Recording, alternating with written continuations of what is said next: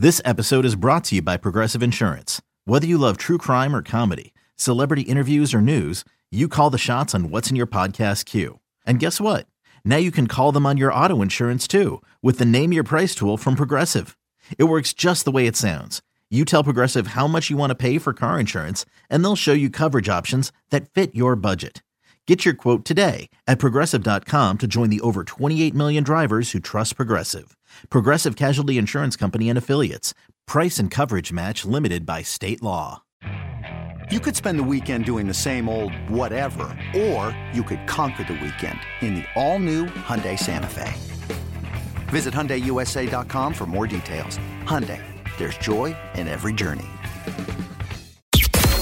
Radio.com Sports presents Big Time Baseball with MLB insider Jon Heyman and former Major Leaguer Tony Gwynn Jr. Now joining us on the Big Time Baseball podcast is Marlins manager and Yankee legend Don Mattingly. Don, thank you for coming on today. How are you doing on your off day? Doing good, Tony. Hope you guys are doing good too. We're doing well. We're hanging in there, enjoying the baseball we're getting to watch. Let's start where I think most people would like us to start. And you guys had to miss several games because of the COVID-19 outbreak in the locker room.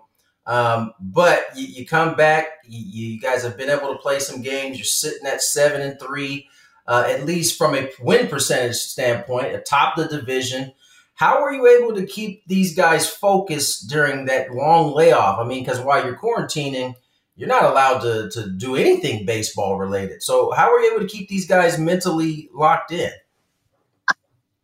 Well, I think it's a lot of credit to them and the players and themselves, because these guys love to play.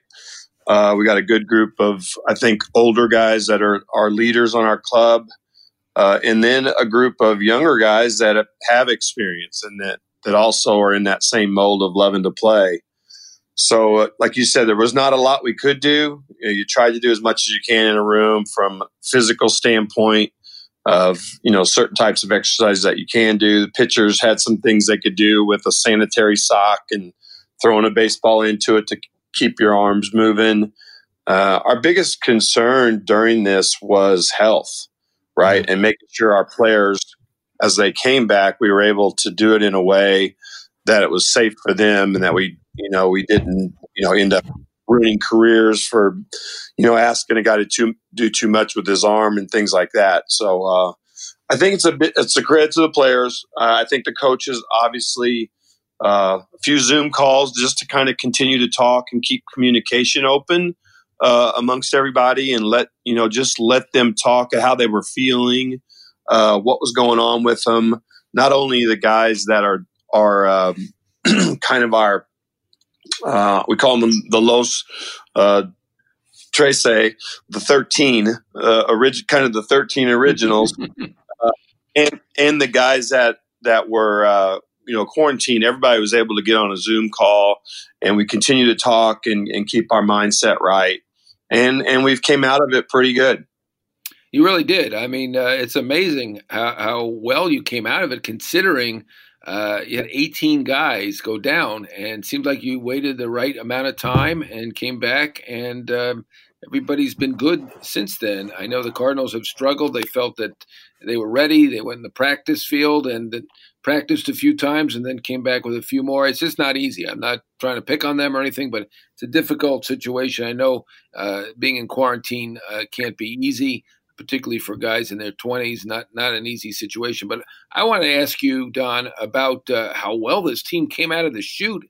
I mean, you're out for more than a week in quarantine, doing nothing, and you lose 18 players, basically most of your pitchers, half of your lineup, and you come in and you win 5 in a row by 1 run. I know that A lot of people in Miami were talking about you having the Midas touch, but you didn't even know some of these guys. How many guys did you not even know when you started up again in Baltimore?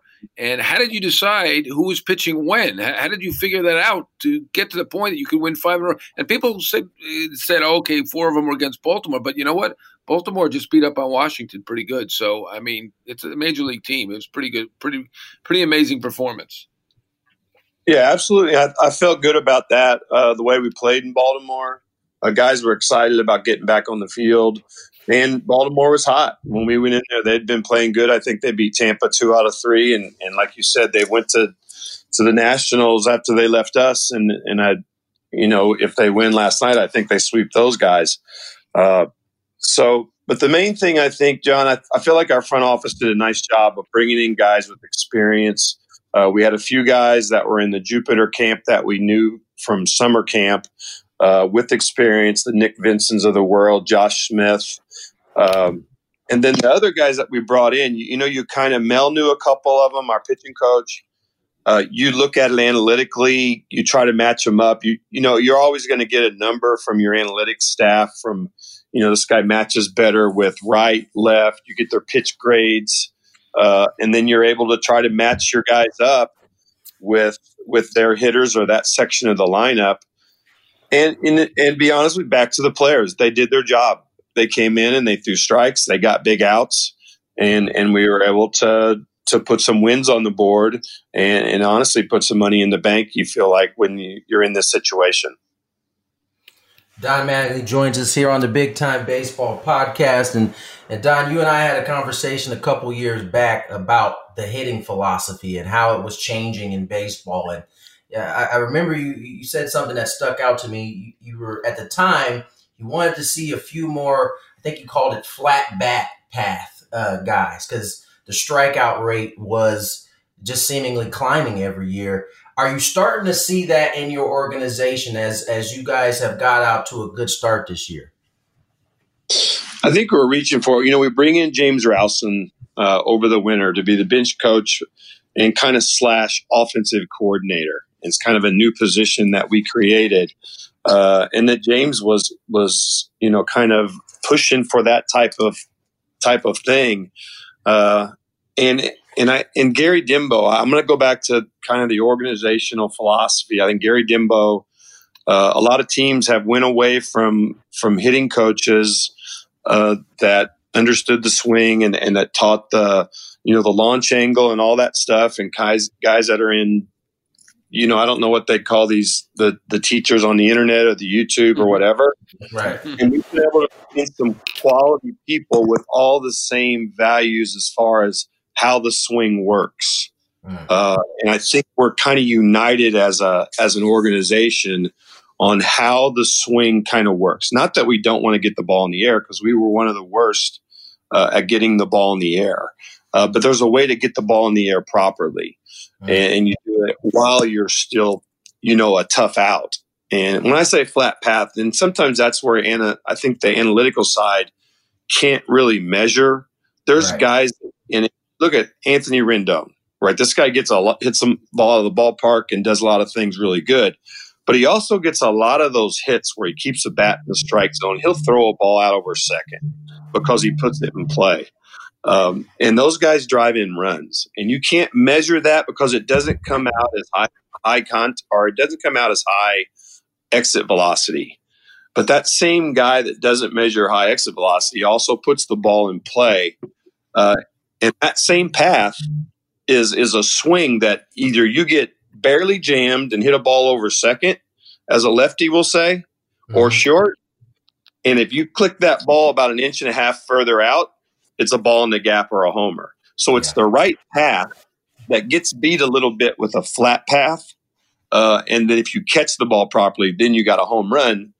But on the backside of that, you get better hitters. You get guys that have put the ball in play more, that hit for a little higher average. And we know that, or we hear that average doesn't matter anymore. But as I looked last year, I remember looking at one point like the top 10 average guys. And it was kind of from the 290 on up. And we said that average doesn't matter, but all those guys were like Freddie Freeman, Acuna, all Right. All those guys, Soto, Rendon, all these guys were driving in 80, 90, 100 runs, but average doesn't matter. That's where I go back to, but those same guys that are hitting for average are also the guys that are driving in runs. And there are some outliers, right? There's some guys that hit 300 that don't do any damage, but those are your on base guys that get on base for the other guys. So there is a little mixture there that I think we've been going for. Yeah, absolutely. We mentioned Baltimore before. In this weird year, they actually led Washington last night, and the game was suspended because the tarp malfunctioned. So typical of this year, a weird outcome. And I'm going to ask you to look at your crystal ball a little bit in this unusual year. You are in first place by percentage points, but actually behind in terms of the games because the Braves have played more games. Very weird situation. You came in with a rebuilding season, we thought, lost 18 players to the COVID situation. You're now 7-3. Just to put on your crystal ball here, are you a contender now? Do you think you'll be a buyer? Where do you think this will take us and the season? And also, I noticed that they called up serviceable players who enabled you to win a lot of games and veterans, but they didn't call up the big prospects. Is it possible that they'll call up the Sanchez's and you have Sixto Sanchez and Jesus Sanchez and Max Meyer and some of the big prospects too, or is the service clock situation too much of a hurdle here? Man, I forgot the first part of your question. That's a lot. Crystal ball, are you a contender now? Where are you going from here? Do you think we came in thinking rebuild, but is this you're 7-3? What do you think? I'll go back to the beginning, and I feel like I can unravel a little bit. We looked at this as a turning the corner year for us.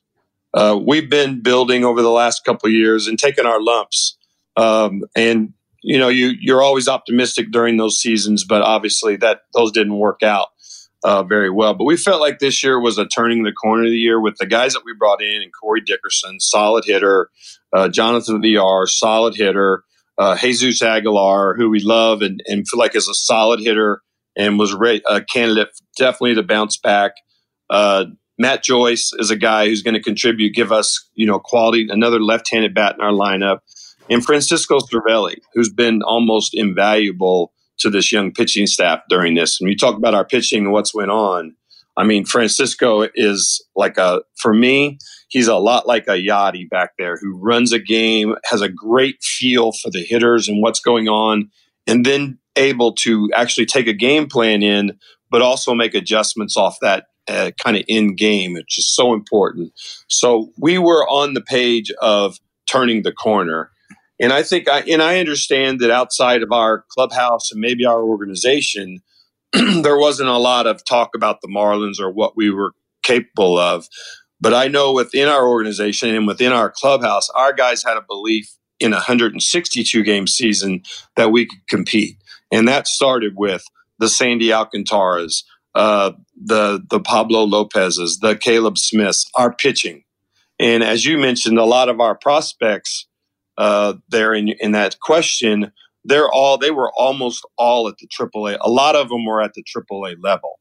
So when you talk about Jesus Sanchez and Alewin Diaz, Monte Harrison, who's here right now, Sixto, Edward Cabrera, these guys were right at the edge of it, right? So we knew we had a good staff going in and a good team, but we also knew that anything that happened during the year, you felt like you were going to be able to absorb that and then start mixing your top level prospects into your situation. Obviously, this year is different. And you asked me if we're a contender. Absolutely. Because we knew going in 60 games by default or whatever reason, this season, you're in it, right? Everybody. Because of the shortness of the season, depth does become important now because of all this. But usually in a 162, the best team with the most depth, you see the Dodgers and the Yankees, they have injuries, they absorb them, they bring guys in. They got guys stacked at AAA that they're paying big, and that's where they beat you. But in a 60-game race, we're going to do it with prospects. We did it, creatively, I feel like through through the waiver wire and what our front office has been able to do. But in a 60-game season, we're in it. And we knew the team that gets off to a good start in a 12 or 15 games, I mean, that's 20% of your season, right? So you're in it. So we're in it. Our guys believe it. And at this point, we're going to be on the road when we leave Buffalo. We're going to play 2 games. The off day today, we got 2 games here. We're going to be at close to 20 days for our guys that have been down. We're getting ready to get everybody back, right? So, you know, we wanted to hold down the fort. We're on this road trip. We've been able to do that. Hopefully our guys can get back and get in shape quickly and then start mixing and matching those guys back into our club. And we feel pretty good about things, John. I know people probably think this is whatever it is, and we'll see how it ends up. But in our clubhouse, we believe we're going to be fighting with everybody else. And there's nobody out there that we're really afraid of, to be quite honest with you. Nobody scares us. We're not going to back off. We're going to respect. You got to respect Jacob deGrom and Max Scherzer and all these guys you play against. But we're not going to back off of anybody. We're going to feel like we can win every day. Don, you mentioned the mix of old and young, and obviously in this 60-game season, it's a dead sprint. How do you manage really the young guys in terms of their development, while also, you know, trying to win games in such a short season? I would think it'd be difficult to kind of have the balance between the two. Yeah, I think the tragedy of this season is no minor leagues. Yeah, you know, I mean, we're back out, we're playing. We know we're running around with masks and all the protocols and all that. So, you know, obviously that's not, you know, optimum situation with no fans. The tragedy has been all the kids down there that aren't developing, right? And you have an X amount and you see how rosters were built with the 60-man. There's a lot of teams that have some very young guys that they probably don't plan on calling up to the big leagues, you know, at all this season. But they did want their prospects to continue to develop. And that's been a tragedy. I hope that there's some type of fall league, you know, able to happen. Maybe we can get some type of thing that makes this safer out here for everybody. And we can have some sort of leagues for the prospects during the winter. That would be great. As far as managing it both, you know, we're here to win, right? And you're going to give your young guys a chance when they fit into what you're doing. Right. When we talk about a Monte or any of our young guys at Jazz, when they're needed, we're going to tap them in, right? And you protect them along the way. So it's hard to say how do you protect that development. The way is you give them a day when they're really struggling. You continue to just help them get better. They may take their lumps, but whatever it is, it's going to be good for them. You know, you take your lumps, a lot of times it's good for you because it puts you where it is. We see prospects come up all the time that are touted the top 10, top 15, and they get chewed up and spit out in this league because everybody starts game planning. Everybody knows where to go. And then once one team finds the hole, it's going to get poured into that hole until you make an adjustment. So it is a little tough. That's been the tragedy of the season for me is not having a minor league season where your young players continue to get better. I'm with you on that one, and I agree on Aguilar and Dickerson and some of the veteran guys that you mentioned, solid major leaguers. But you have a team of 28 now, I believe. It's hard to keep track with what things are going on right now. But how many of the guys did you not know? I think a lot of people don't know a lot of your players, but you didn't know how many of the guys when you started up in Baltimore, and who has really stood out to you? I mean, looking at it, Humberto Mejia coming up from A-ball, that was a pretty good story. And Eddie Alvarez, a speed skater, I mean, he's pretty acrobatic in the field. Those are the two that stand out for me because I've been watching all your games. How about for you? Who's really stood out? There's been obviously it's been a short period of time. And the guys you mentioned, Humberto Mejia and Eddie Alvarez, were both guys that we had in spring and in the summer camp. Eddie is a great story, and honestly, when I had heard guys talk about him within our organization and what he was. But this guy's a pretty good player now. He can play all over the field. He's a switch hitter. He's smart. This guy surprised me how good he was. And he struggled a little bit early, got 3 hits yesterday, made a couple of great plays the other night to save a game for us. Humberto is another guy I think it just tells you where we feel like our organization is going with depth when you get a guy that's in A-ball. But they did put him on the 40-man roster, so they knew some things about him. This guy's a strike thrower. He gets 3 or 4 pitches over.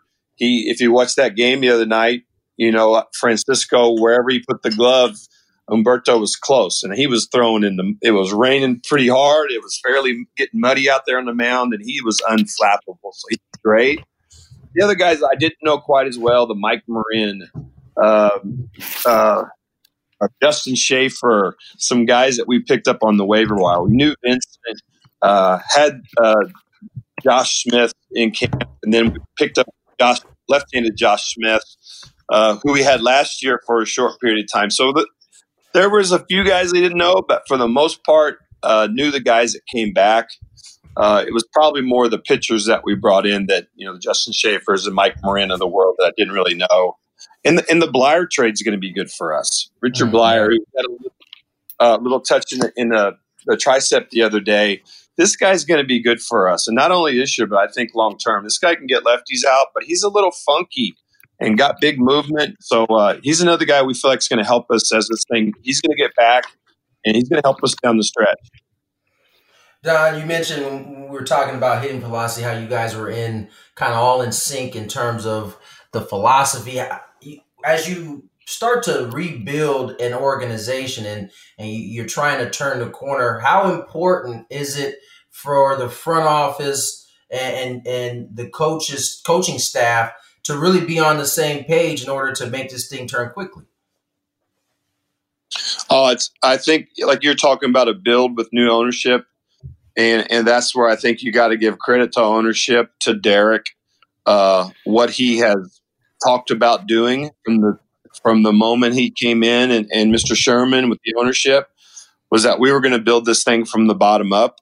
And he is connected. Derek's did a great job, I think, of connecting us all from development through our analytics all the way to the major league side of it. There's a continuity in what we're trying to do. So now, as you're starting to get these guys in the minor leagues, because there's quite frankly, they talk about, there's a lot of things that go on in our development that is great. They do a lot of community stuff.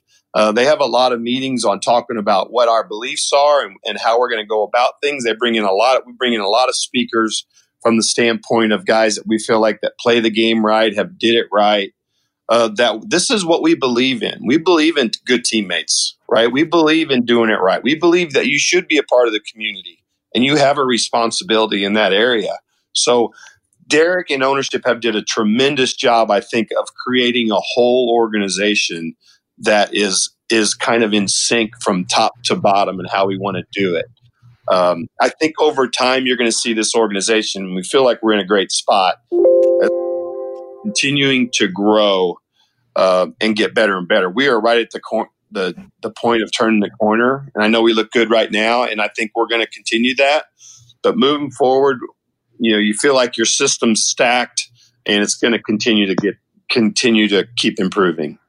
One thing I thought Derek did a good job with was he came out front and had a call for everybody in which he explained the couple instances that he knew about where some of the players had slipped up early, and it was easy to do. I mean, you've got 30 guys who are generally 30 years old or younger, in your case, very young. So we get it. We understand that their mistakes are going to be made. And I'm glad that he was upfront about that. I heard secondhand that the quarantine was tough for guys, but they did a good job sticking in there. Obviously, you had one guy, Isan Diaz, who's a potentially very good player, opt out. How did you keep these guys going through the quarantine? And now, how do you keep them going in terms of doing the right thing? I know we have a compliance. Who is the compliance officer, and how are you keeping them sticking to all the protocols? Well, we do have a couple of new guys, the compliance officers that were coming in through the organization and through MLB. I guess everybody has that now. Yeah. They've tightened up the protocols, which is a good thing, And I think the biggest thing is that for us is move forward. We know we got to stay healthy. We got to take care of ourselves. And to be quite honest with you, we preached that the whole time. From the moment we came back to summer camp, we talked about family, taking care of each other, those type of things. I think our situation really speaks to how dangerous this virus is and how quickly it spreads, because as Derek came out and talked about, we could have been better, obviously, at the protocols and keeping the mask up and everything, but we did not have players running around. We did not have players going out other than going to get a cup of coffee, which was okay, which was part of the protocols, which was fine to do. We didn't have guys breaking that protocol. We weren't going out at night, running around, hanging in bars. So I think that was clear that he made that didn't happen. So it told us that the virus was very contagious and can decimate your club and quick, as we found out, and also now the Cardinals are finding out. And I would not be surprised if it happens to somebody else at all, because it happens so fast that you just can't even. It's crazy. It's crazy. So anyway, that's kind of way. And our main thought really is we're moving forward. We're in a pennant race. And when you're in pennant race baseball, it's one of the things we tried to celebrate when we came back to summer camp. It's like, hey, this is going to be some kind of fun because we're in a race, and it's the best type of baseball that you can possibly play when every game matters. We can't worry about, we get beat yesterday. We had 2 games in New York there. We lose 2 of them, the last couple, but we were in both of them. If we get big hits in either one of those games, we have a chance to win both of those games, right? But you can't worry about that. You got to move forward. You can't worry about the wins in Baltimore. We walked into Citi Field. You got to put wins on the board. Those games are over. And that's the thing we want to celebrate, is that we're in a pennant race. Every game matters. Your at-bats are important. Every out you get coming out of the bullpen is a big out. Don't matter if you get 4 or 1. We need that. Every out you get is going to be a big one. So that's kind of the way we're looking at it. Just move forward. We're in a pennant race. This all that matters is this next game. Yeah, I think you're the right guy for this team, and it's amazing how the team has gone from such a negative story at the beginning and really switched gears, and everything seems so positive. It's amazing how well the team has played, considering lost 18 guys from a team that wasn't expected to be a contender. I understand you guys expected to be contenders, but most people did not. And it's really incredible the way you've performed. Your team has performed. And I'm going to switch gears here and ask you about something else. The Hall of Fame. I always voted for you. You got some support. You were a candidate for the Veterans Committee. You weren't able to make it. I wanted to ask you just for me, I thought you were one of the best players in baseball over a 6-7 year period. And, I guess people will say I'm a peak guy or whatever. I mean, to me, that's an impact on the game, being one of the best. How do you look at this? Is this a big disappointment that you haven't made it to this point? And also, we've had, I think, a steroid guy or 2 get in already. We don't know that for sure. But, there are guys on the ballot who we clearly knew took steroids. You did not. You played clean. You played even before the steroid era. So it's easy for me to say that, but I covered you. I knew you were not that type of guy. What do you think about the Hall of Fame in general, the steroid guy candidacy, and how are you dealing with it all? In general, the Hall of Fame, you feel like it's kind of like you played your cards. I'm done playing. Mm-hmm. Right, so I'm not going to throw any more cards on the table. I don't have an ace up my sleeve. We're playing through a health crisis. For me, I wasn't able to do it long term. Right, and no matter what the reasons, you can't make any excuses in this game. I went through some things. I was not able to continue to play at the level that I started off at for a long period of time, and that's what the Hall of Fame is. It's not greatness for a couple of years. It's greatness over a period of time. And I think that's what you see with guys that get in that are great, great players. So I don't have any ill feelings. I played my cards. I'm proud of my career. I'm going to continue to as a manager to kind of do the best I can with helping my teams, move forward. As far as the steroids, it's one of those things that the problem for me with the steroids, and because, the Hall of Fame is really about numbers, right? And if you know a guy that used them, and we don't, maybe we do, maybe we don't, or maybe we think, but we don't know, that's the problem is how many years and how many of those numbers are real, right? Are the numbers for all those years? We don't know that. So that's the only thing. And I'm not going to be the judge of that. And I don't know if guys did or didn't. I'm not the steroid police. But I think the problem with the steroids is again, you don't know if those numbers are real. I think we did see guys that we found out that were, and when they came off of them, they were a shell of the player. Right. They were not the same guy. And that's where you get the doubt is like, how great really was this guy, or would he have been if he had to continue to go, straight away? So if you're convinced that somebody took steroids, you wouldn't vote. If you had to vote, you wouldn't vote for somebody if you were convinced. And I understand there's doubt in some cases, but in some others we have pretty compelling evidence. So if you were convinced, you wouldn't vote a steroid guy into the Hall. I assume from that answer. Yeah, I mean, I don't have a vote, so I don't have to worry about it. And we, that's the thing. I think you just don't know. If it was like, a guy came out and admitted and said that he did it and the reason why, then I think you have a choice to make as a voter. But if you don't know, you don't know, right? If you're not sure, then I think you have to hear what you think. Well, Don, as always, man, certainly appreciate you coming on and having this discussion with us. Always have a lot of respect for you, and continued success this season with your Marlins, and continuing to have an impact on guys' career. Appreciate you coming on. Appreciate it, Tony, John. Always good to talk to you guys. All right, John, it is time now for our Inside Corner, where you kind of give us the updates on what you are hearing going around Major League Baseball.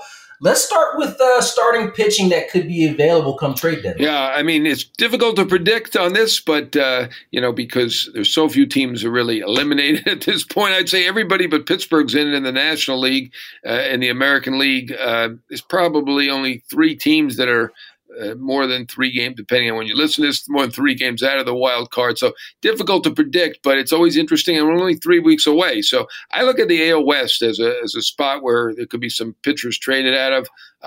It's going to be so much competition, clearly a seller's market. If you've got 20 teams in it or thinking they're in it or more, 16 teams are going to make it. So maybe 25 teams will think they're in it. But I think Dylan Bundy off to a very nice start with the Angels. That team is not off to a good start. We shall see. I don't know how easily they're going to give up. They had big expectations for this year after getting Rendon and Joe Madden, but I would say he'd be a possibility. Seattle, to me, they're not a contender. I'm not sure what they're doing. They always confound me. I don't get it. Marco Gonzalez has been a very solid pitcher, though, and they've had him signed up, and they obviously like him. So perhaps they don't want to trade him, but if they get the right price, I think Jerry DiPoto's apt to trade anybody. That's a possibility. You know what?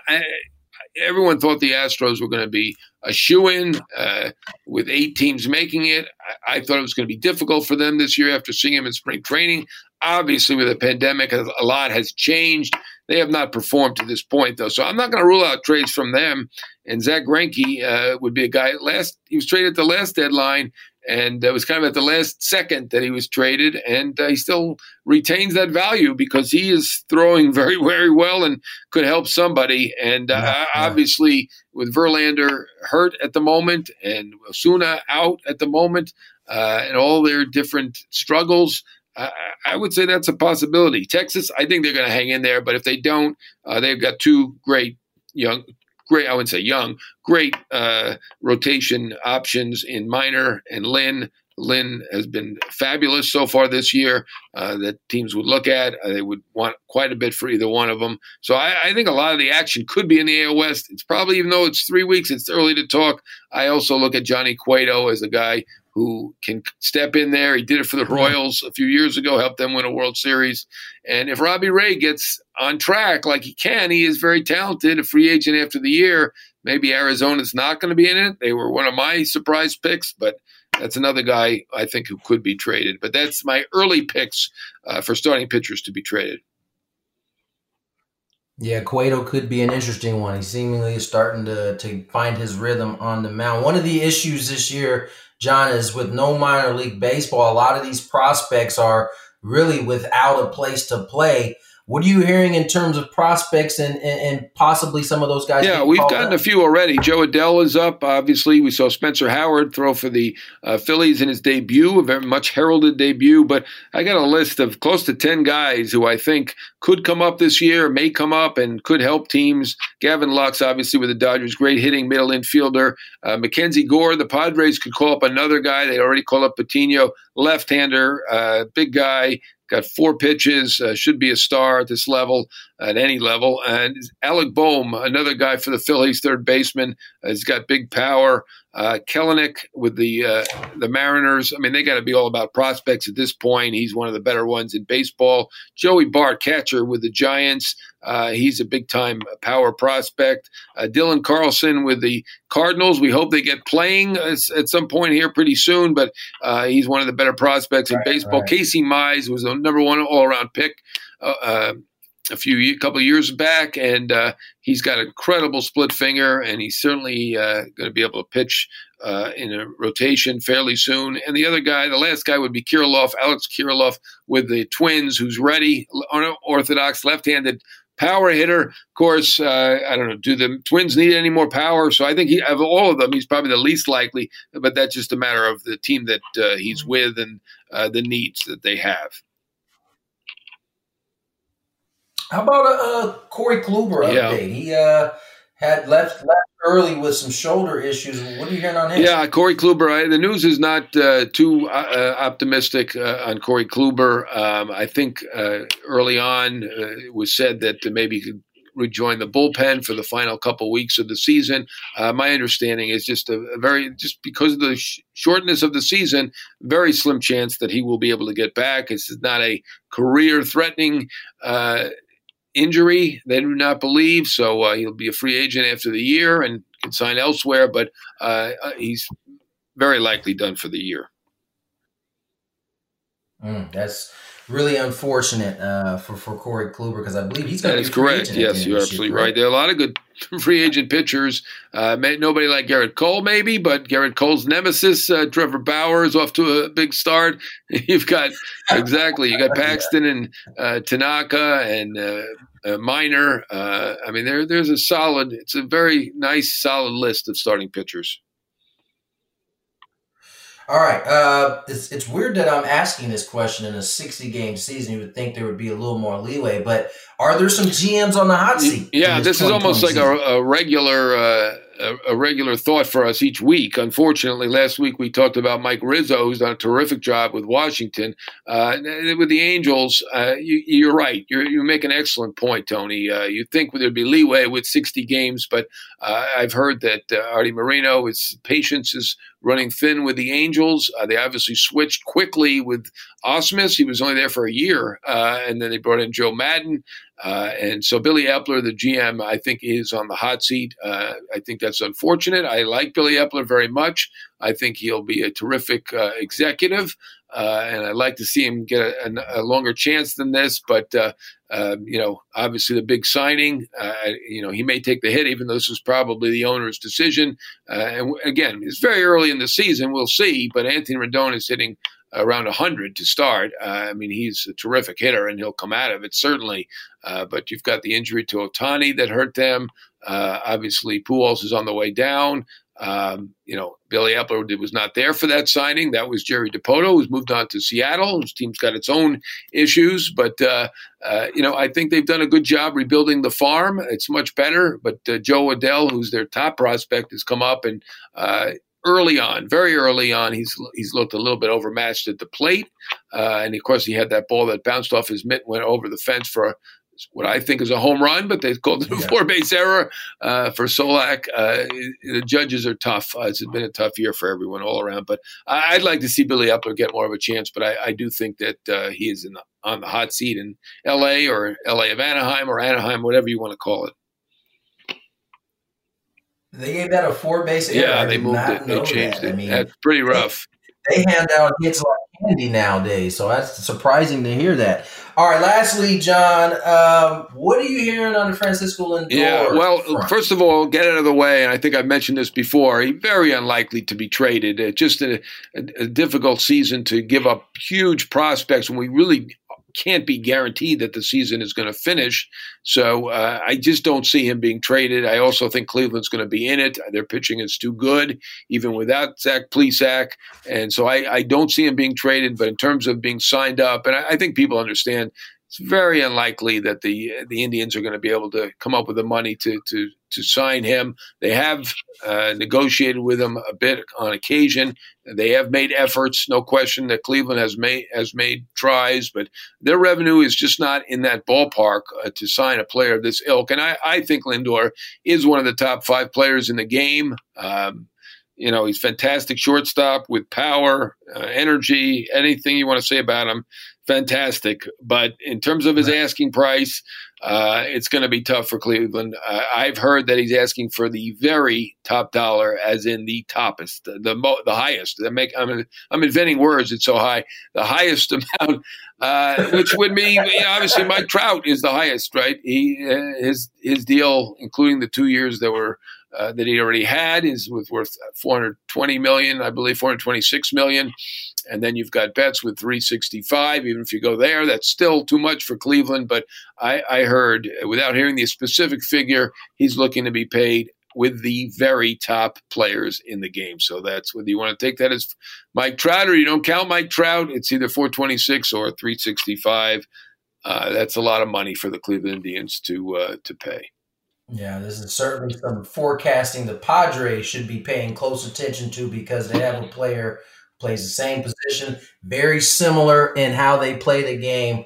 Could be something they're looking at. John, as always, appreciate the info on Inside Corner. All right, that's been Big Time Baseball Podcast with Tony Gwynn Jr. This is John Heyman. It's been a fabulous episode with the Yankees legend and Marlins manager Don Mattingly and all the rest that's gone on in Major League Baseball. Until next time, this is John Heyman signing off with Tony Gwynn Jr.